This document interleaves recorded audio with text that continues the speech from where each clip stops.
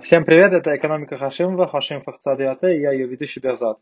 Сегодня у нас в гостях декан экономического факультета Московского государственного университета Александр Аузан. Добро пожаловать, Александр Александрович. Спасибо. Здравствуйте. Я немножко расскажу про вас. Александр Александрович Аузан является известным российским экономистом, деканом экономического факультета МГУ, но кроме своей преподавательской и исследовательской деятельности Александр Александрович еще и член различных коллегиальных органов управления, публицист и общественный деятель. Он является членом правительственной комиссии по проведению административной реформы. Уже не так. И Не так. уже не так. Уже не так. У Извините. нас уже новое правительство. Я член президиума экспертного совета правительства и президиума экспертно-консультативного совета счетной палаты. Спасибо, что поправили. Я когда смотрел, оказывается, это были старые данные. Но насчет публицистической деятельности Александр Александрович писал цикл статей в журнале Esquire, который называется «Институциональная экономика для чайников».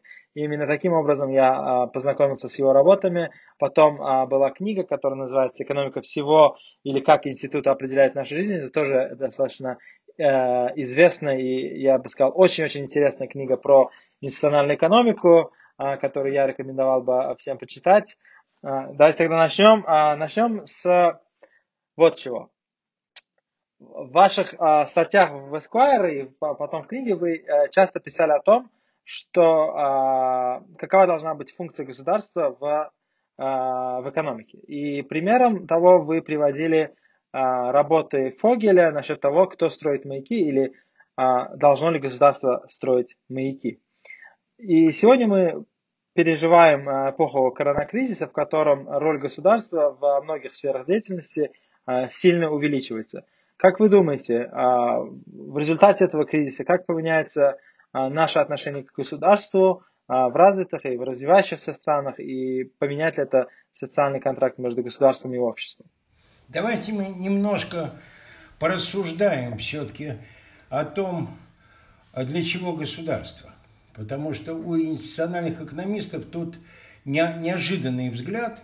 Я берусь доказать как то, что мы можем жить без государства, и вполне успешно, так и то, что жизнь без государства оказывается часто очень трагичной. Давайте начнем с первого положения. В истории довольно много случаев, когда не было государства, не было легитимного насилия, которое устанавливало бы какие-то законы и порядки.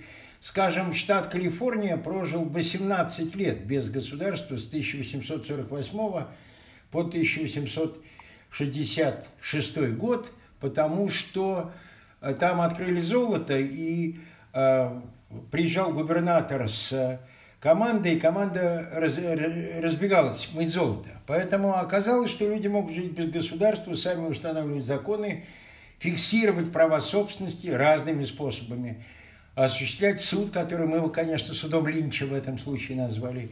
И Калифорния нормально развивалась 18 лет, а потом пригласила Вашингтонское правительство, потому что оказалось, что для защиты торговых путей, для участия в рынках полезно все-таки, соединяя территории, иметь государство.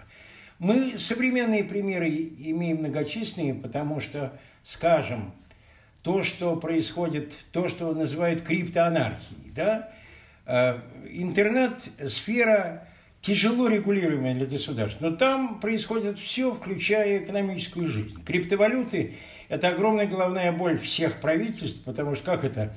Не национальный банк имитирует деньги, а кто-то еще. Хотя надо сказать, что в истории это бывало неоднократно. Все обычные деньги, которыми мы пользуемся, они частного происхождения. Это банковские расписки, банкноты. Потом они становились государственными эмиссионными системами. Поэтому без государства можно жить при определенных условиях. Это три условия. Это, во-первых, условие, что люди не слишком агрессивны, они скорее защищают свое, чем захватывают чужое. Так называемый коэффициент решительности ниже единицы.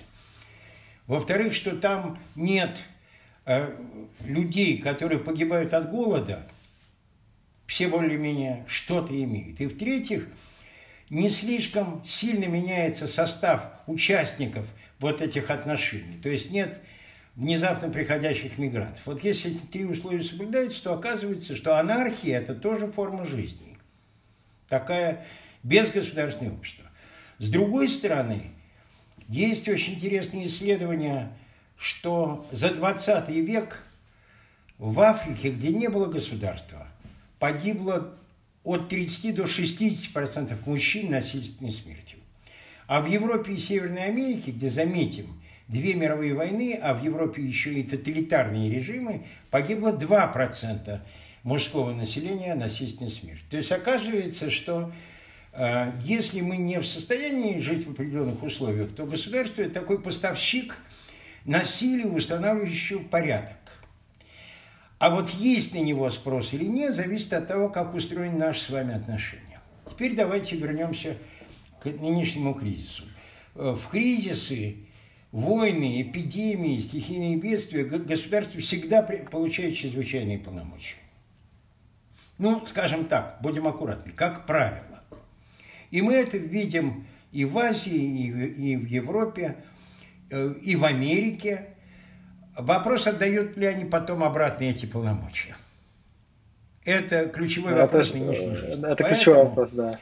Если говорить совсем откровенно, мне кажется, что после кризиса, а это кризис абсолютно необычный, это кризис так называемого типа внешнего шока.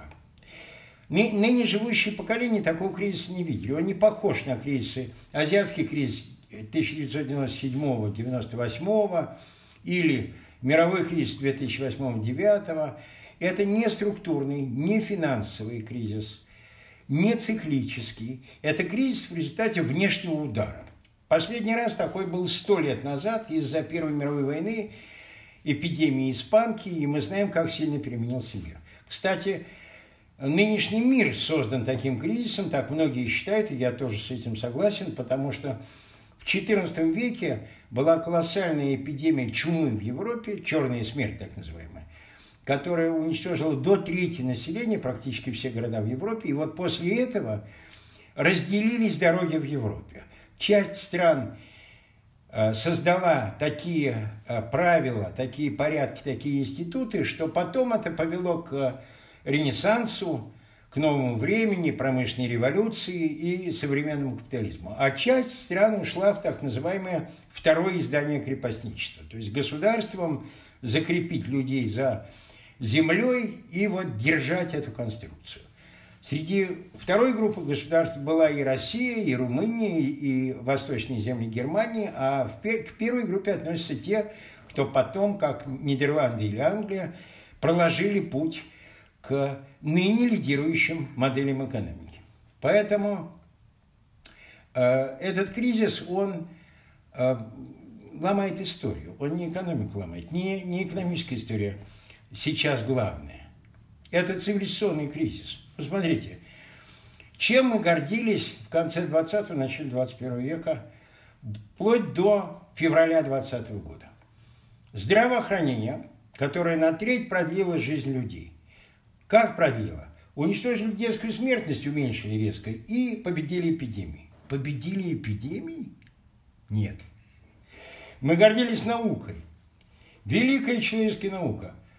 Полгода великая наука не может разобраться с маленьким вирусом. Ну, будем откровенны. Не может сделать эффективные лекарства и рассчитывает на вакцины. Мы гордились демократией. Но самая богатая демократическая страна мира находится в ужасных конвульсиях. Мы наблюдаем с некоторым ужасом за тем, что происходит в Соединенных Штатах, причем консолидации не произошло. Мы гордились глобализацией. Где глобализация?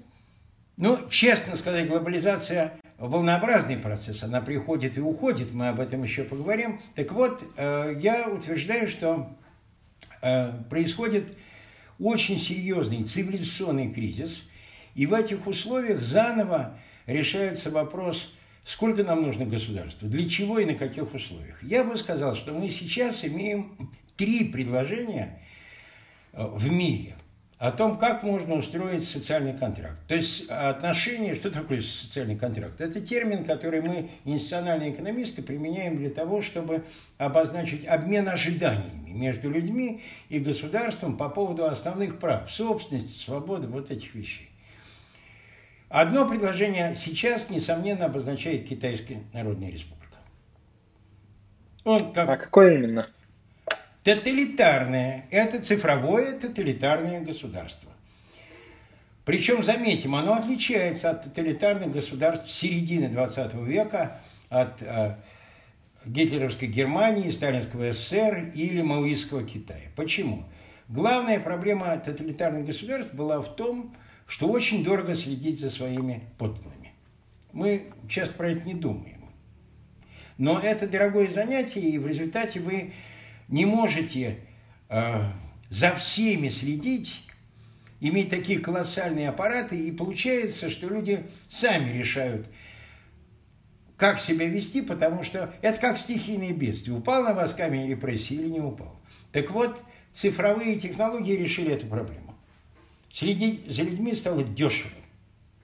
И Китай в известном смысле предлагает себя миру как образец, как цифровой тоталитаризм. Отдайте все государству, а государство будет заботиться о вас. Никаких персональных данных, потому что... А какие персональные данные? Государство решит, как использовать данные о вас в ваших интересах. Второе предложение, на мой взгляд, делает маленькая Швеция, вокруг которой идет много разговоров, потому что Швеция не отказалась от ценностей 20-21 века. Швеция говорит, можно быть одновременно свободными и справедливыми вот в этих чрезвычайных условиях эпидемии. И поэтому очень много разговоров. Нет, у них много людей умерло. Нет, они поступают правильно. Дело не в том, как идет эпидемия в Швеции. Дело в том, что Швеция говорит по существу, если вы хотите следовать ценностям 20-21 века, это возможно. Третье предложение исходит, как ни странно, из не от англосаксонских государств, лидирующих экономически, но из англосаксонского мира в значительной степени. Это цифровые платформы. Цифровые платформы – это ведь новые институты с агрегаторами. Это и Алиэкспресс, и Амазон, и так далее, и так далее. Абсолютно не только американские. Это и китайские, и российские, и какие угодно еще. Но ведь это по существу некоторая замена государства. Почему? Потому что агрегатор устанавливает правила, вы подписываете пользовательское соглашение, а соблюдение этих правил, этим занимается не полиция и налоговый инспектор, а занимается смарт-контракт. Там искусственный интеллект отвечает за обеспечение действенности правил. Они довольно действенные. Причем у этих платформ, считайте, миллионы цифровых граждан. Это не большие промышленные или нефтяные монополии второй половины 20 века. Это другая история, гораздо более широкая. Поэтому я бы сказал, что мы имеем три предложения, как строить жизнь. Дальше каждый выбирает для себя, что он считает правильным и какие ценности для него важнее. Безопасности себя и семьи, свободы, справедливости. И вокруг этих ценностей, конечно, идет дискуссия, идет политическая борьба и идет сдвиг. Очень серьезный политический сдвиг идет в мире. Поэтому я бы сказал, прямо отвечая на ваш вопрос, что да, государство стало больше. Мы существуем в мире, где есть риск распространения тоталитарного государства, государства, которое занимается всем. И я бы сказал, что есть два отличия в тех моделях, которые предлагаются. Персональные данные, надо их защищать или нет, можно их защитить или нет.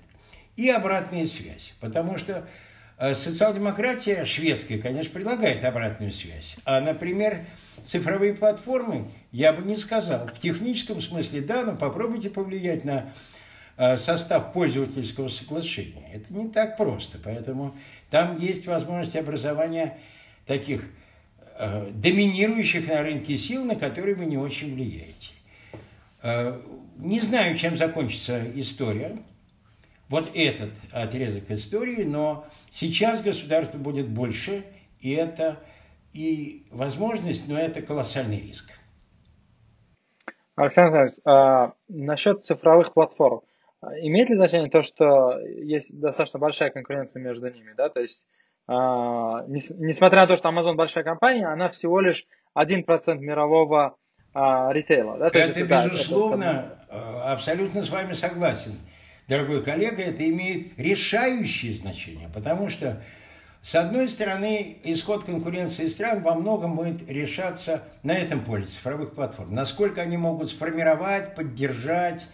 Ведь заметьте, идея, что можно не пустить цифровую платформу в свою страну, еще 5 лет назад такого рода идеи были, что акцизом обложить и так далее, это безнадежно. Там настолько низкие транзакционные издержки, что они как нож в масло входят. Это такие горизонтальные институты, которые распространяются практически куда хотят. Но если нет конкуренции, то они начинают превращаться в монстров и в то же время теряют стимул к развитию. Поэтому, скажем, хорошо, что есть российский Яндекс. Но я всегда, упоминая Яндекс, тут же говорю, и прекрасно, что есть индрайвер, который придумали 2 якутских бизнесмена, и который дает не только в российских регионах, но и в ряде стран мира такую уберизацию и управление такси не хуже, чем дает Яндекс. Вы правы. Если будет конкуренция, то платформы будут работать в гораздо большей степени для нас. Хорошо. Насчет Извините, того, что... только, простите, Пикзот, но проблема в том, кто будет обеспечивать эту конкуренцию. Потому что на институты нового типа, на цифровые платформы, традиционные средства антимонопольной политики правительства не действуют. Так же, как там не работает лицензионная политика правительства, политика стандартизации, вот те инструменты, которыми правительство регулировали компании, на цифровые платформы воздействуют крайне плохо. И правительство это понимает. Поэтому очень боятся появления действительно и своих денежных систем, кредитных систем и так далее, и так далее. Тем не менее, не появляются. Вам не кажется, что сентименты общества насчет цифровых платформ и о всесильности этих цифровых платформ в какой-то степени немножко попахивает луддитизмом, да? То есть, если вы слышали про выступление водителей такси в Нью-Йорке против Uber, которые говорили о том, что это уничтожает их жизни, что это они остаются без крова и без хлеба. Как вы на это смотрите? Ну, видите ли, я бы сказал так. Это правда, но не вся правда, потому что мы понимаем, что живем в период 4-й промышленной революции, как это назвал Клаус Шваб, идеолог Давосского экономического форума. Правда, к моему удивлению, в январском 2020 года Давосском манифесте по поводу судеб капитализма Клаус Шваб как-то забыл о 4-й промышленной революции, но, видимо, увлекся новой идеей. Но почему я вспоминаю о 4-й промышленной революции? Каждая из промышленных революций ломала жизнь людей очень сильно. Очень сильно. Были действительно луддиты в Англии, которые разбивали машины и считали, что в этом гибель человечества. И в этом есть правда, потому что каждый новый виток промышленной революции создает человеческие проблемы. Вот знаете, я часто это повторяю, потому что, будучи деканом и профессором Московского университета имени Ломоносова, я, естественно, думаю о том, что происходит с мозгами и образованием, с человеческим капиталом. Вот после Первой промышленной революции Англия рисковала погибнуть, потому что люди стали физически хереть, они перестали заниматься физическим трудом. Знаете, что их спасло? 2 вещи. Бокс и футбол. Англия выдвинула 2 игры, которые физически сохранило человечество. Вот я хочу сказать, что сейчас идет 4-я промышленная революция, где искусственный интеллект продвигается необычайно быстро. Если мы не придумаем что-то вроде бокса и футбола для современного человечества, то естественный интеллект начнет хереть. Потому что в во многих функциях мы проигрываем искусственному интеллекту. Я могу сказать, мне кажется, мы уже придумали. Простите? А мне кажется, мы уже придумали, что заменяет бокс и футбол. Скажите, что? Компьютерные игры. То есть компьютерные игры, они сейчас невероятно популярны, и я недавно даже слышал, что некоторые университеты в США будут давать стипендии, атлетические стипендии для киберспорта. И для меня это новость, и мне кажется, через 20 лет... Да. Бигзот, тут ведь вопрос, какие функции нашего интеллекта развивает компьютерная игра. Потому что если мы будем соперничать с искусственным интеллектом на поле левого полушария, то мы проиграем. Я напоминаю, что, собственно, искусственный интеллект в 1996 году родился, считайте, когда шахматная программа Каиса обыграла Гарри Кимовича Каспарова в блиц, заметим, да? И потом о нем не было слышно практически 20 лет. Но потом победа в Го и игру с более таким широким полем исходов, более сложную, а потом появление программы, которая выиграла в Го не потому, что она 2 миллиона партий в Го проанализировала, а потому что она поиграла сама с собой и обыграла предыдущую. То есть мальчик встал на свои ноги и побежал. И он будет побеждать те профессии, которые основаны на алгоритме. Искусственный интеллект сам явление не алгоритмическое, но питается он алгоритмизированными профессиями. Причем это может быть юрист, это может быть банковский аналитик, это может быть психоаналитик. Всюду, где мы учим людей, делая 1, 2, 3, 4, искусственный интеллект это сделает лучше. Поэтому, с моей точки зрения, поле такого самоутверждения человека в конкуренции с искусственным интеллектом, а если мы выигрываем эту конкуренцию, он нам становится партнером. Искусственный интеллект. Так вот, ставку надо делать на правое полушарие, на эмоциональный интеллект, которого пока нет у нашего визави, у искусственного интеллекта. Что я имею в виду? Надо в университетах, и мы это делаем, сделать такой набор наук от математики, которая язык цифровой экономики на самом деле, язык искусственного интеллекта, до искусств. Я, поскольку о цифровом китайском тоталитаризме думаю плохо, давайте я скажу, что я о китайцах думаю хорошо. Мы все время пытаемся у Китая научиться не тому, чему надо у него учиться. А Конфуций в свое время ввел так называемый гражданский экзамен для чиновников, который с 605 года нашей эры и до 1905 года нашей эры, 1300 лет, был обязательным в Китае. Вот есть исследования, мы в 2017 году на Всемирном конгрессе сравнительной экономики, тогда он проходил в Петербурге, потому что это было столетие русских революций. Был прекрасный докладчик доктор Кунг из Гонконга, который с хорошей математикой показал, что сейчас лучше всего развиваются те регионы Китая, где раньше всего был введен вот этот гражданский экзамен. Поэтому я бы сказал, вот этому надо учиться у Китая. Потому что Китай знал инструмент, как развивать не только левое полушарие, но и правое. И тогда мы как-то будем отвечать на вызовы. Но я вернусь к проблеме промышленной революции. Каждая промышленная революция ломает жизнь и делает какой-то набор вызовов. Потом она снова стабилизируется. В каждой промышленной революции говорят, все, человек будет полностью вытеснен. Да, всегда так говорили. 200 лет назад Чарльз Бэйббит, потом Карл Маркс об этом писал и так далее. Потом, правда, Маркс написал, почему он не будет вытеснен.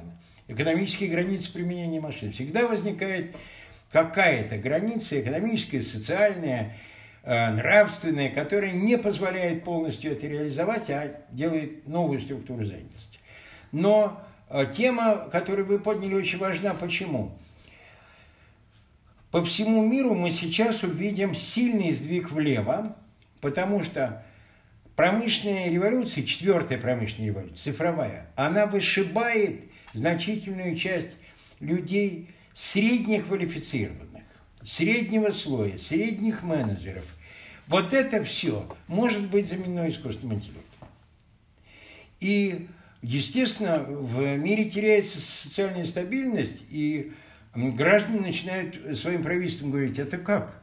Это как? А чем мы будем кормить свои семьи? Как мы будем жить? Поэтому думаю, что один из крупнейших вызовов, с которым сейчас все правительства будут иметь дело, это вызов, связанный с социальной несправедливостью. Заметьте, что демократы, радикальные демократы в США на европейском языке – это социалисты.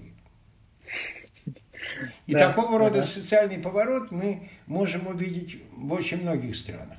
И это отдаленные последствия нынешней фазы четвертой промышленной революции. Мне кажется, это довольно закономерно. Был еще один аргумент, который вы сказали, что во время кризиса, как правило, роль государства увеличивается, но вы не сказали, как роль государства уменьшается. То есть понятно, что, скажем, после 29 года в США, после Второй мировой войны в США, федеральное правительство сильно увеличилось, да, если смотреть на долю федеральных расходов ВВП, скажем, в 1907 году, это там 5%, наверное, а сейчас это почти треть. Что вот это равновесие, которое мы имеем, большая роль государства, это более-менее перманентное, да? Нет, потому что, видите ли, мы всегда имеем выбор.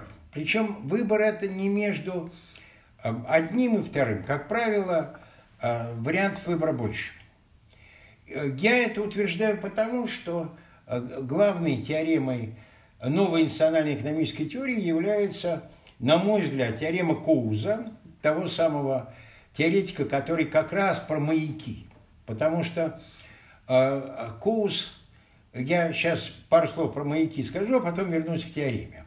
Да. Коуз ведь установил удивительный факт. Экономисты, великие экономисты, в основном английские, Рикардо, Миль, Кейнс, они писали, что государству нужно для того, чтобы, например, строить маяки.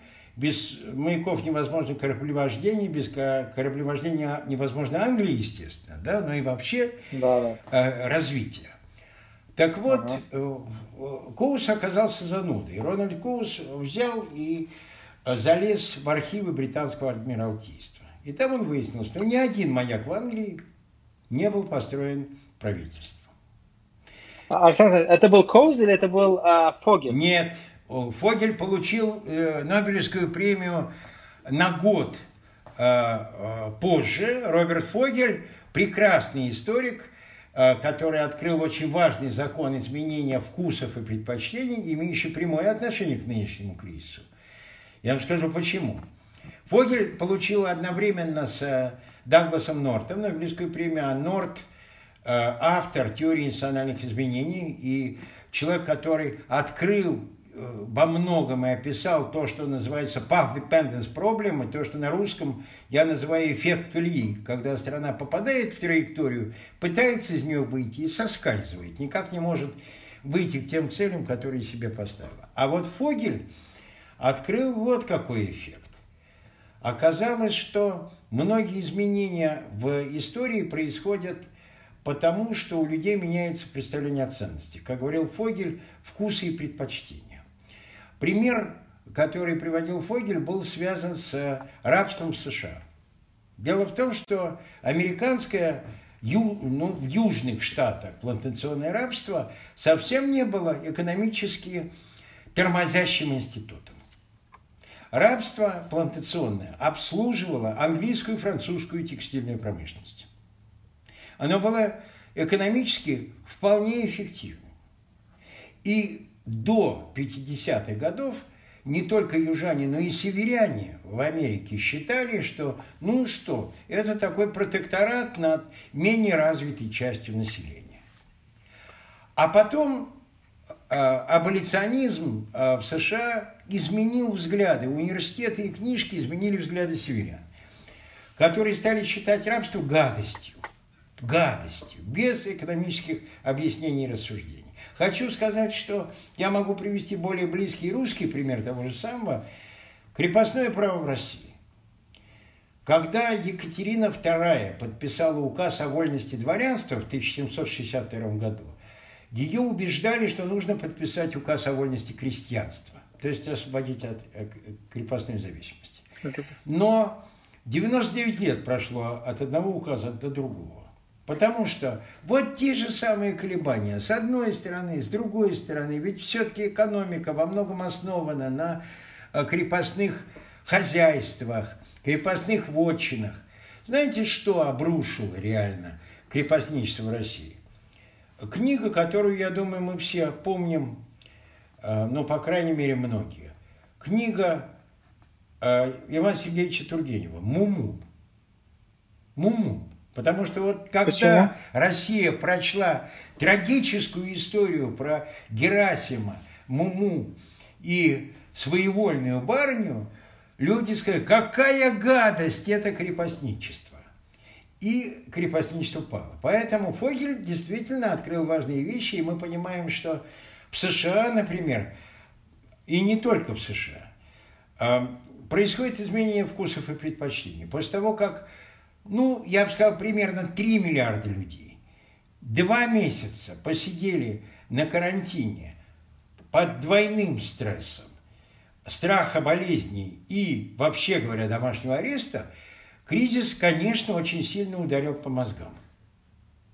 Поэтому многие правительства будут изумлены тому, какими выйдут их граждане после карантина. Они уже изумляются этому.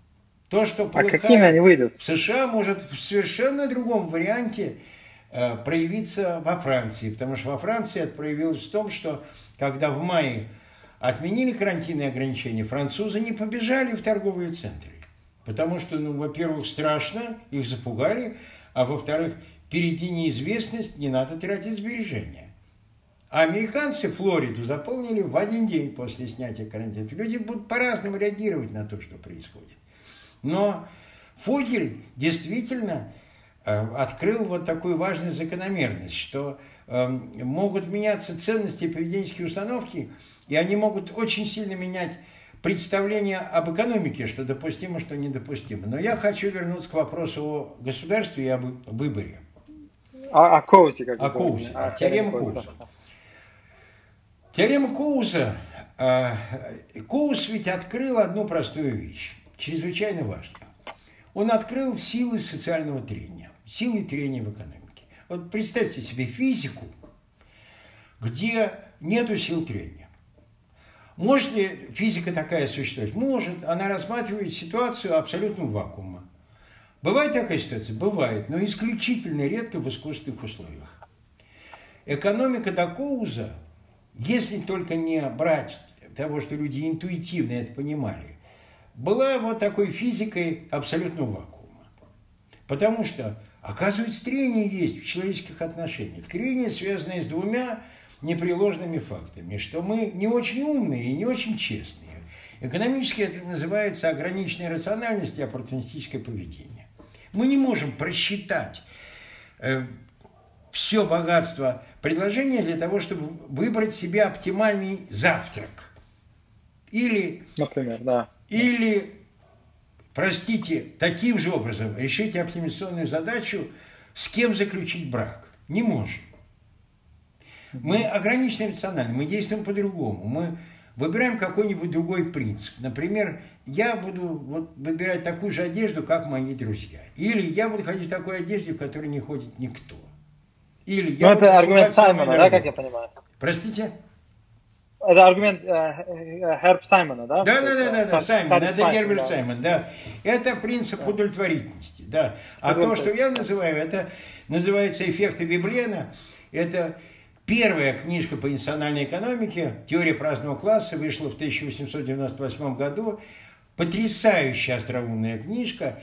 И Веблен открыл эффекты нашего потребительского поведения, которые потом теория спроса и потребительского поведения подтвердили. Что да, мы выбираем либо присоединение к большинству, либо демонстративное потребление, куплю то, что самое дорогое и совершенно не обязательно лучшее, либо феномен сноба, буду носить то, что не носит никто. Почему? Мы заменяем сложную задачу простой. Это то, на чем современная поведенческая экономика основана, это эвристики.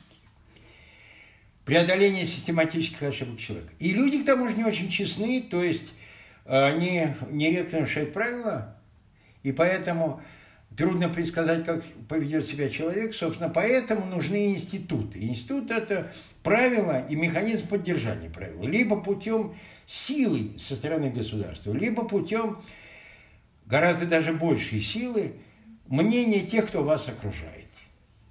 Так вот, возвращаясь к теореме Коуза, если существует силы трения, то при положительных транзакционных издержках вы не можете реализовать ни один проект до конца. Ни либеральный, ни социалистический, ни консервативный. Вы ткнетесь в эти силы трения. И для постановки проблемы выбора это означает вот что. Кстати, я могу на простом человеческом языке это сказать. Моя великая соотечественница, с которой мы были друзьями, Людмила Михайловна Алексеева, умнейший человек и великий правозащитник, она говорила так: все рано или поздно устроится более или менее плохо. Я говорил: Люда, это очень точный перевод теоремы Коуза про то, что транзакционные издержки всегда положительные, поэтому вопрос решится, но он решится не оптимальным образом, оптимум недостижимый, но зато есть разнообразие. Вы всегда имеете несколько вариантов, каждый из которых по-своему хороший, по-своему плох. Поэтому, когда мы выбираем государство, например, мы все время качаемся на качелях. Мы можем выбрать государство, которое очень эффективно всем рулит, но при этом оно такое сильное, что оно начинает рулить нами в своих собственных интересах. Если мы этого боимся, мы можем отнять у него массу полномочий, но тогда мы столкнемся уже с издержками беспорядка, потому что это правительство не сможет решать кучу проблем, мы будем говорить: а что же вы не решаете? Правительство говорит: а у нас полномочий нет, вы же не приняли специальные решения на референдуме, и вот нам не удалось провести такой-то закон. И существует ли правильное решение в этом отношении? Нет, его нет.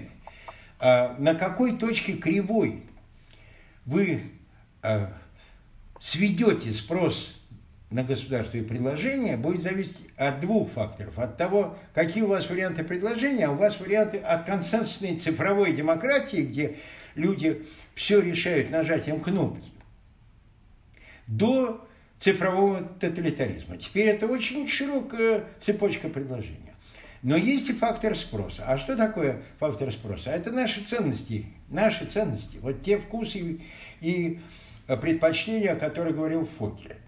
Или то, что сейчас исследует Болт Вэлли Совей, мировое исследование ценностей. Они меняются, они разные в разных странах.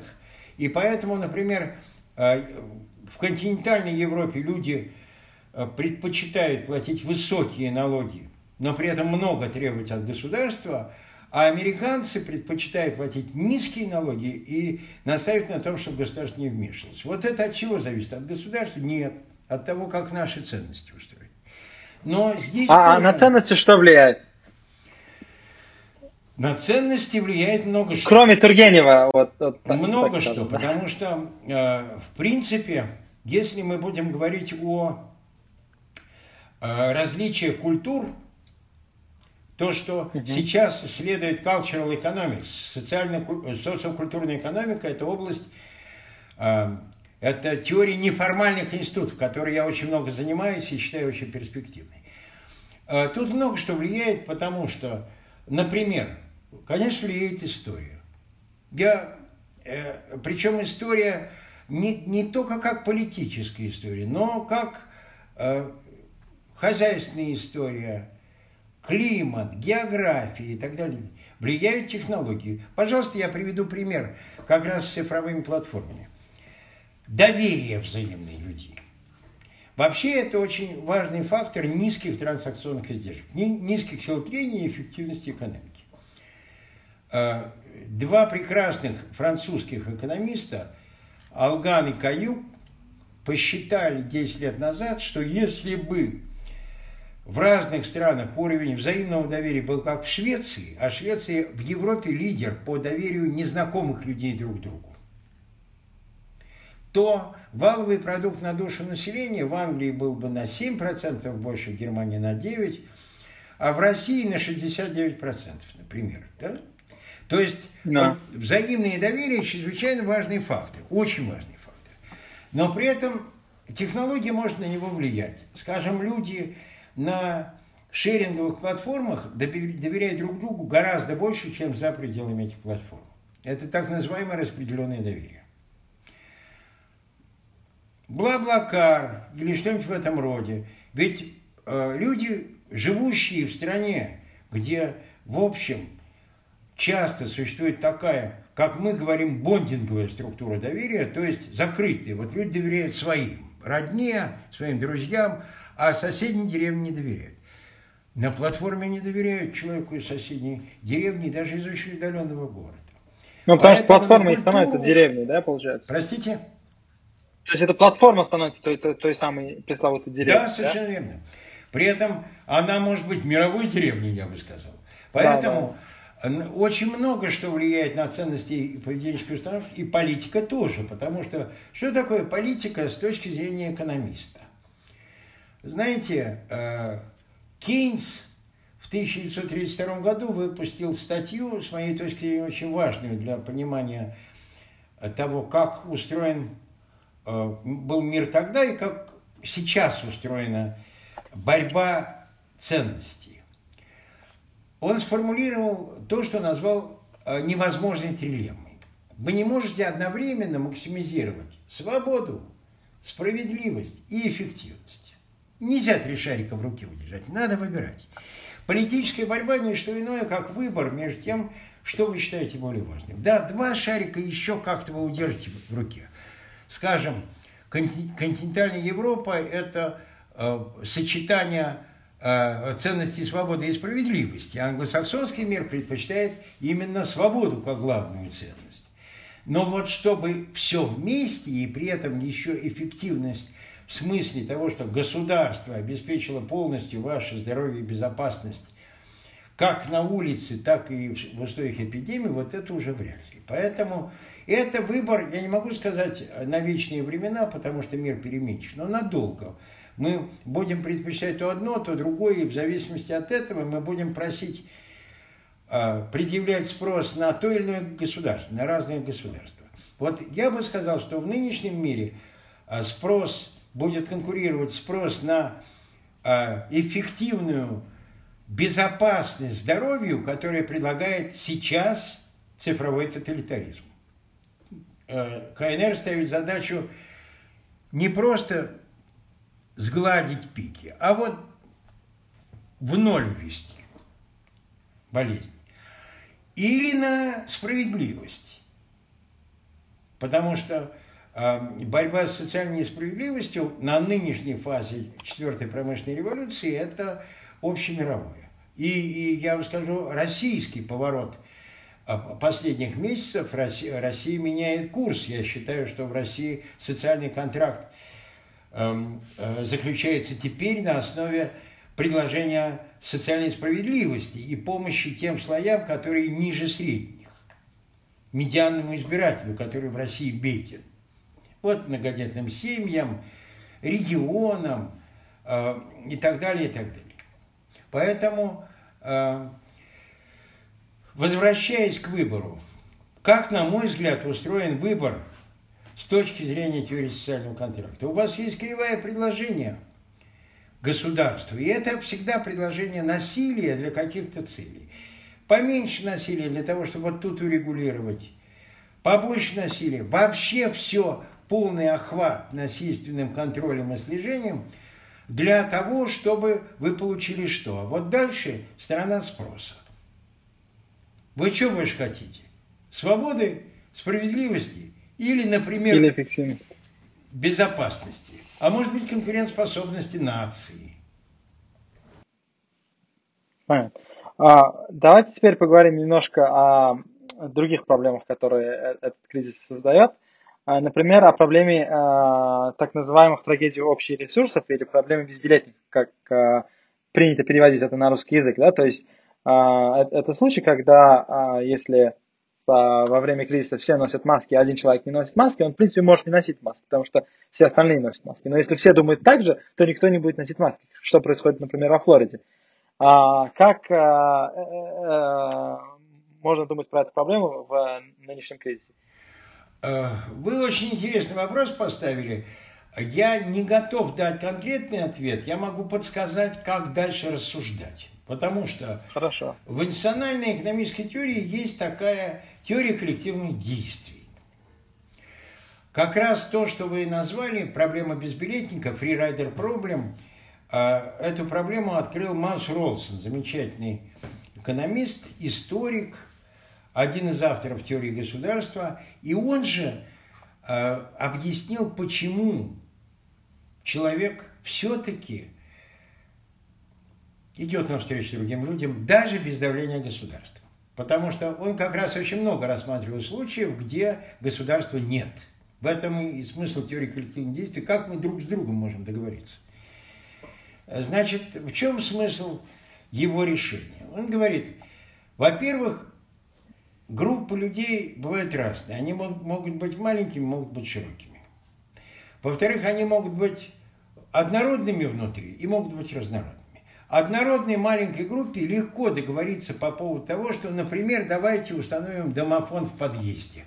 Потому что у людей близкие представления о ценности денег, о других ценностях и так далее, и так далее. Договорятся. Но это клубное благо. Это вот для нас, для маленькой группы. Разнородной группе тоже легко договориться, как ни странно. Потому что представьте себе, что в этом подъезде живут два богатых человека и много бедных. После длинных споров один из богатых людей скажет, слушайте, я уже больше времени потерял на этих ваших разговорах, поэтому давайте вот петь, давай пополам, сложимся на этот самый проклятый домофон и займемся другими делами. Потому что, опять-таки, разная ценность денег. Иногда общественное благо стоит дешевле, чем частные издержки этого человека. Это тоже вполне экономическое решение. Тяжело с широкими группами. Вот там как быть? Потому что, если вы имеете широкую однородную группу, вот профсоюз, например, там как решается вопрос? Можно добиться того, чтобы люди действовали для общественного блага? Да, но при условии, если появляются так называемые селективные стимулы. Помните Ильфа и Петрова, «Золотой теленок», пиво только членам профсоюза. Вот если, например, фермеры договариваются о том, что ассоциация фермеров предоставляет поддержку фермеру, который хочет уехать в отпуск, корова же не уезжает в отпуск, кто-то же должен. То есть они создают mutuals, взаимопомощь начинается, да? Это частное благо. Но оно сплетено с ассоциацией фермеров. Пиво только членам профсоюза, и поэтому фермеры готовы платить ассоциации, которая бьется за фермерские законы. Я могу приводить истории, скажем, и когда насилие является таким селективным стимулом, потому что вот опять в тех же профсоюзах нередко мафия рядом для того, чтобы разгонять людей, которые срывают забастовку, штрейкбрехеров. Это тоже, это предложение селективного блага. Профсоюзы и мафия связываются друг с другом. То есть союз мафии и профсоюзов, как я понимаю, это как известно в многих фильмах про гангстеров, да? Обычно же про гангстеров всегда профсоюзы. Да. Совершенно не случайный симбиоз, потому что мафия предлагает, если вот в истории с коровами это положительный селективный стимул, то может быть предложен отрицательный селективный стимул. Насилие в отношении тех, кто нарушает общие соглашения. И я могу сказать, что мы это наблюдали в наших странах. И положительные, и отрицательные. Вот положительные стимулы, например, большая такая организация «Международный мемориал», который занимается исторической памятью. Но заодно еще «Международный мемориал» занимается поддержкой детей и внуков репрессированных, распределением помощи. Вот большая группа как-то договорилась, потому что есть селективный стимул. Самые сложные случаи коллективных действий – это разнородная широкая группа. Вот нам с вами нужно избрать власть, сходить на выборы. Это, между прочим, то, что в экономической теории называют парадоксом участия в голосовании. Но подумайте, вот у нас миллионы избирателей, мы же большие страны, и Узбекистан, и Россия. Вот что я иду на выборы, если мой голос там одна 60 миллионов. 100 миллионов. Да. Ага. Но на самом деле, это общественное благо, участие в выборах. Формирование власти – это общественное благо. А мне надо встать, куда-то пойти, или там что-то найти на сайте. Так вот, это тоже решается, потому что стимулы человека и ценности, они разнообразны. Вот смотрите, вы идете на футбольный матч, вы платите деньги, там вы вообще не можете повлиять на результат матча, вы только криком приветствуете своих. Да. Теперь сравните с выборами. У вас есть шанс повлиять на победу своей команды. И не только силой крика. То есть, то, что люди ходят на футбол, в принципе, должно нам давать надежду на то, что люди будут ходить на выборы, да? Но заметьте, здесь есть очень важный момент. Вы охотно платите за билеты и идете на футбольный матч, если вы не считаете, что матч будет договорным. Потому что вам не интересно смотреть договорной матч. Вам нужна непредсказуемость результата. То же самое участие в выборах. Если вы понимаете, что все заряжено, то нет стимула идти. Я к чему рассказываю эти истории из разных стран и разных ситуаций? То, о чем вы сказали, действительно типичная проблема безбилетника, проблема коллективных действий. Она может решаться такими малыми группами, сякими малыми группами. Она плохо решается большими группами, широкими, плохо решается. Поэтому тут либо государство, либо мафии должны вмешиваться, либо очень выдумчивые люди, которые придумают какое-то селективное благо.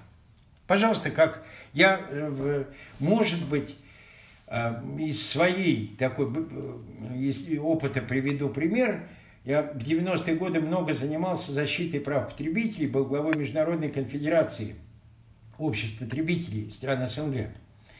И основой такого рода организаций являлись тогда, теперь это в электронном виде немножко по-другому, журналы потребительские, которые выходили большими тиражами, и они давали деньги, подписчик давал деньги на то, что делает организация. Вот вам пример того, как селективный стимул срабатывает, чтобы возникало движение. Правда, должен сказать, что нам не удалось наш журнал «Спрос» тогда довести до таких уровней, как Beach Magazine в США, или Consumer Report в США, или Beach Magazine в Англии, или Тесташа в Бельгии. Да? Но решения могут быть самые разные.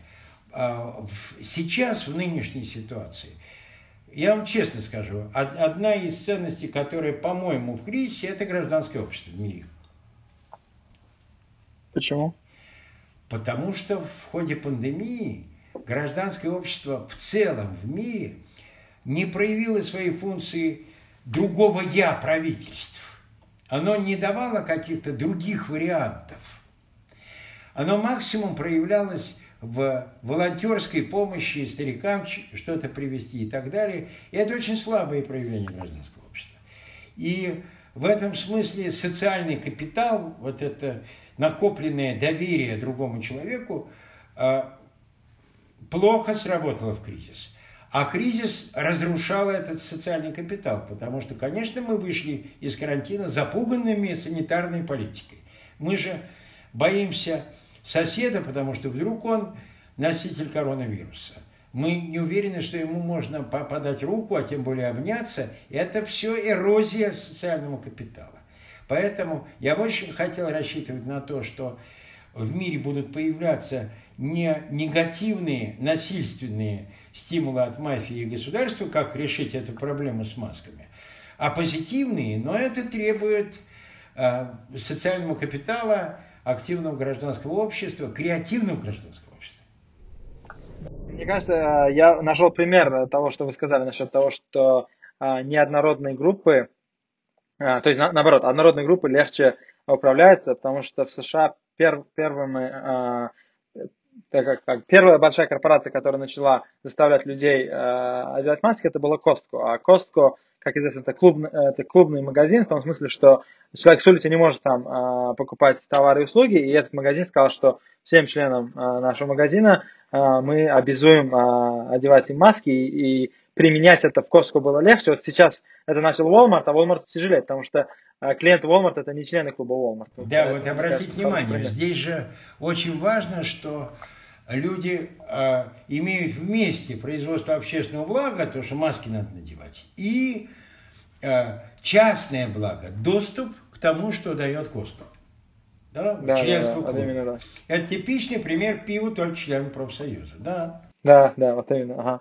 Ага. Теперь давайте поговорим насчет антимиграционного настроения в мире и в России в частности. Как вам не кажется, что закрытие границ, ограничение миграции в каком-то смысле этого слова сейчас стали вновь популярными, и мы уже не вернемся к периоду того, что говорить о том, чтобы открывать границы, станет модным? И как это будет проявляться в России? Я думаю, что дам парадоксальный ответ. В ближайшей перспективе, да, антимиграционные настроения могут усиливаться, потому что люди вышли из-под домашнего ареста в состоянии страха, и это вызывает, любой психолог вам это объяснит. Есть прекрасная лекция Сергея Николаевича Николопова на Политру по этому поводу, одного из ведущих российских психологов. Ксенофобию рождает, чужих. Да. Но я абсолютно убежден, что в среднесрочной перспективе довольно скоро здесь произойдет существенная коррекция. Сейчас попробую объяснить, почему. Здесь в смысле в России или здесь в смысле в антимиграционных настроениях? Я бы сказал в мире. Здесь в смысле в нашем мире. Потому что для того, чтобы объяснить позицию, я бы начал не с миграции, а с глобализации. Потому что миграция – одно из проявлений глобализации. Да, конечно. Честно сказать, боюсь, что многих наших слушателей и зрителей учили, что глобализация – это поступательный процесс. Это не так. Глобализация – это волнообразный процесс.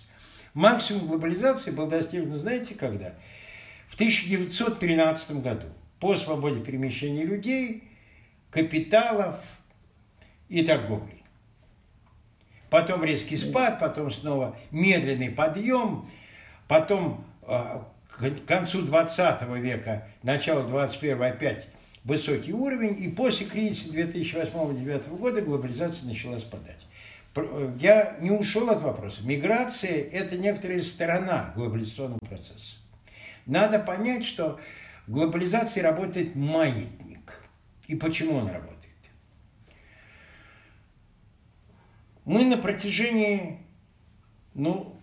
почти 200 лет можем наблюдать глобализационный процесс, потому что кризис 1825 года уже был довольно широкий, мировой кризис 1857 года, который действительно весь мир накрыл, будем считать, что мир стал жить как глобальный. Так вот, за это время, все время это такой маятник, вверх-вниз, вверх-вниз. Почему вверх? Всем объясняли. Потому что Адам Смит, разделение труда, кооперация экономик, гравитационные силы и так далее, и так далее. А почему вниз? Я вам скажу, почему вниз. Потому что кроме экономики существует такая вещь, как культура. И когда у вас экономики очень тесно связываются, вам нужно координироваться. Вы слишком зависимы друг от друга. Вам нужны наднациональные органы. Вам нужен Евросоюз. Нужно что-то еще. Нужна Всемирная организация торговли. Да? Всемирная торговая организация, ВТО, да, и так далее, и так далее. Но как только вы начинаете координироваться, при том, что у вас большие так называемые культурные дистанции, вы очень разные. У вас разные представления о том, как жить. Давайте, чтобы нас не приводить в пример, давайте соседи приведем пример, Евросоюз. У Евросоюза все развивалось очень неплохо. Я считаю, что это очень успешный национальный эксперимент, блестящий, который из 3 враждебных стран, Англии, Германии и Франции, сделал 3 двигателя конкурирующих европейской экономики. Да, теперь Англия отплыла, но механизм-то остался. Где споткнулся этот механизм? В Греции, Болгарии, Румынии. Почему?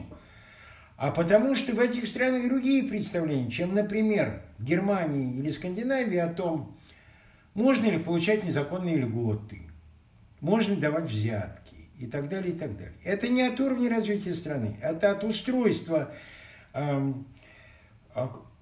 многолетнего истории, культуры и так далее, и так далее. Поэтому, если бы Турцию успели принять в Евросоюз, то Евросоюз бы точно погиб. Так он выживет, я полагаю. Но это пример. Восходящая волна глобализации натыкается на необходимость координации, а там начинают работать культурные дистанции. И маятник идет назад. Куда назад?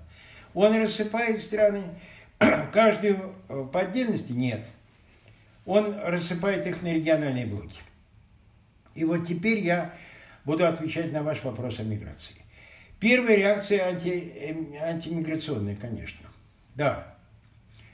Тем более, что это страх, тем более, что и своих боимся. Уж тех, кто не очень похож на меня, боюсь в 3 раза. Я не знаю, как он себя будет вести. Он носит маску, не носит, как он моет руки. Соблюдает он социальную дистанцию у себя дома или там со своими многочисленными знакомыми, или не соблюдает.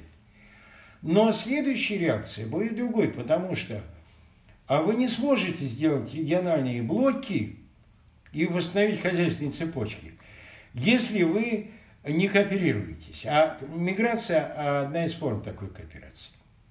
И торговля, и движение финансов, и инвестиции, но и миграция. Поэтому я бы сказал, что мы скоро увидим попытки стран сплотить вокруг себя региональные блоки. И борьбу за то, в какой региональный блок эту страну приглашает, в какой клуб. Потому что чем шире клуб, тем больше возможности организовать хозяйственные связи в условиях отлива глобализации, разрушения мирохозяйственных связей.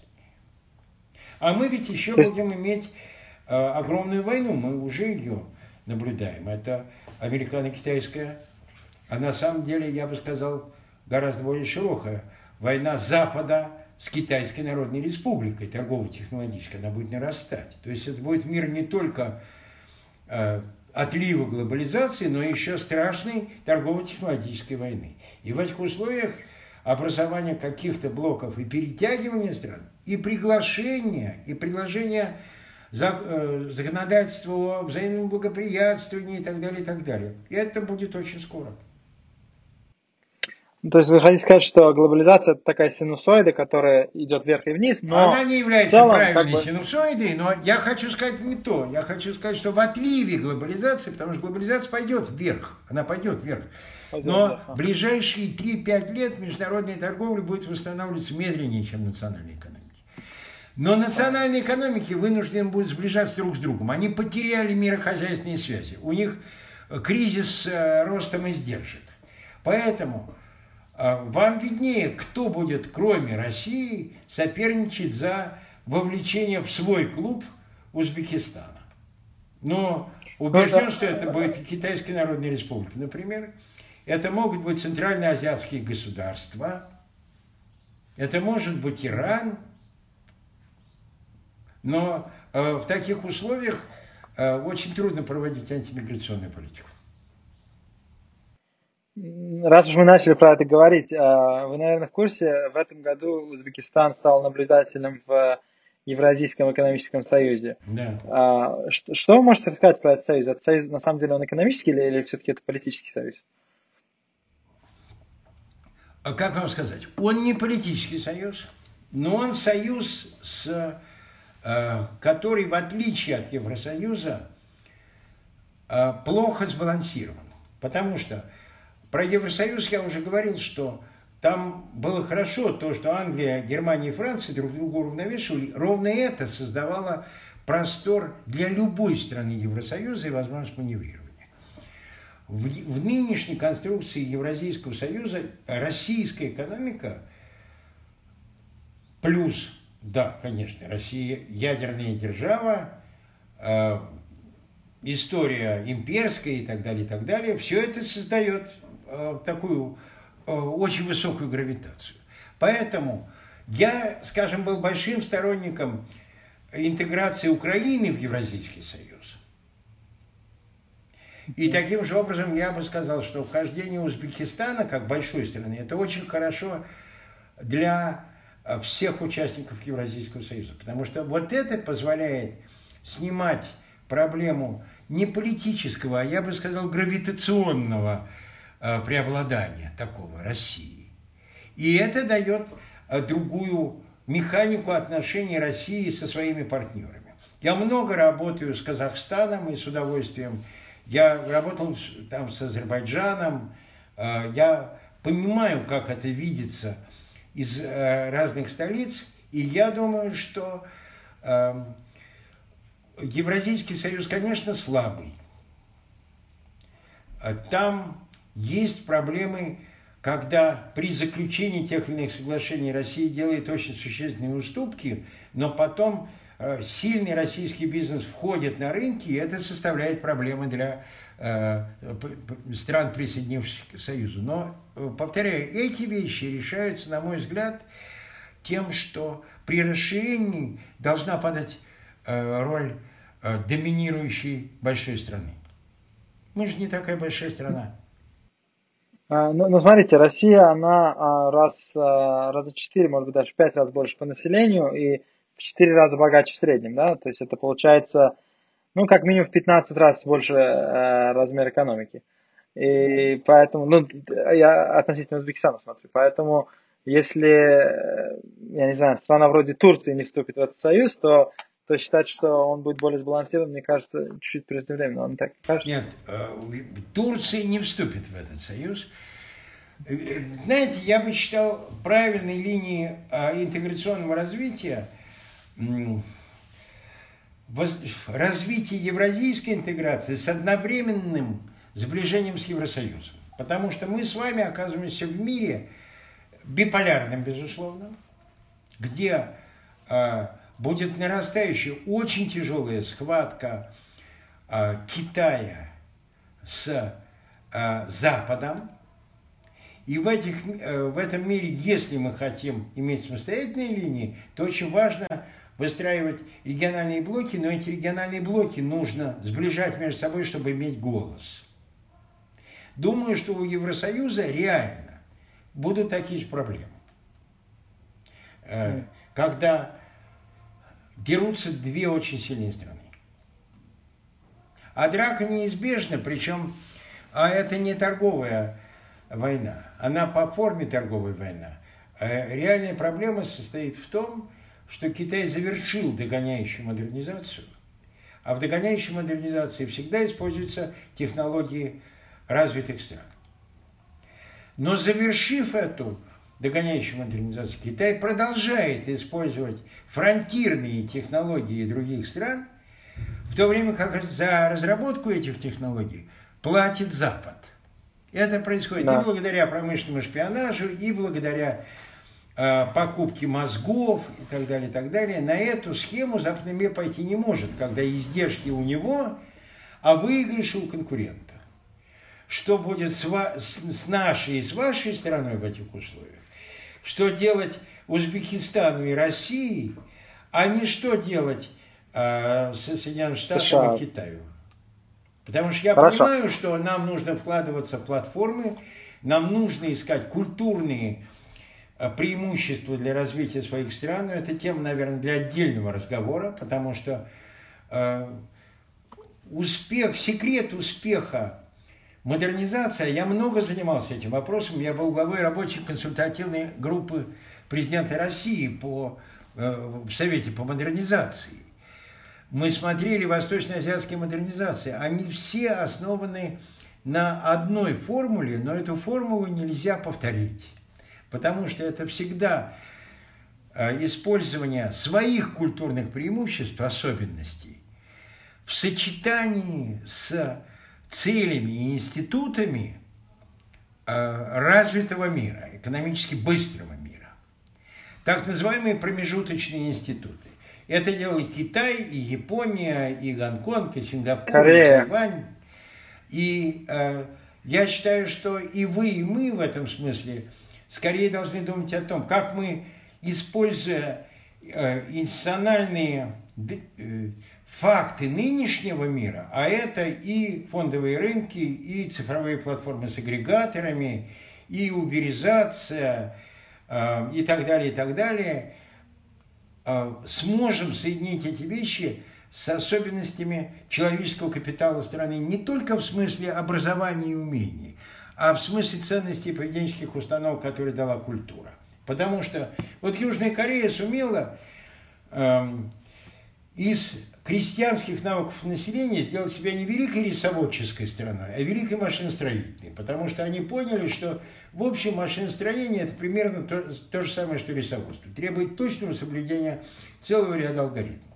Они поняли, что наличие родственных связей – это не минус, а плюс, если вы строите чеболь, большой промышленный концерн, на основе клана, потому что люди доверяют друг другу, и там понятная иерархия. Нужно было только вовремя потом чеболи преобразовать в более современные институты, а они это не сделали и получили азиатский кризис 1997 года. Но я бы сказал, что нам скорее про это надо думать. Простите, хорошо. Время же. Да. У меня есть сейчас два заключающих вопроса, которые между собой немного связаны.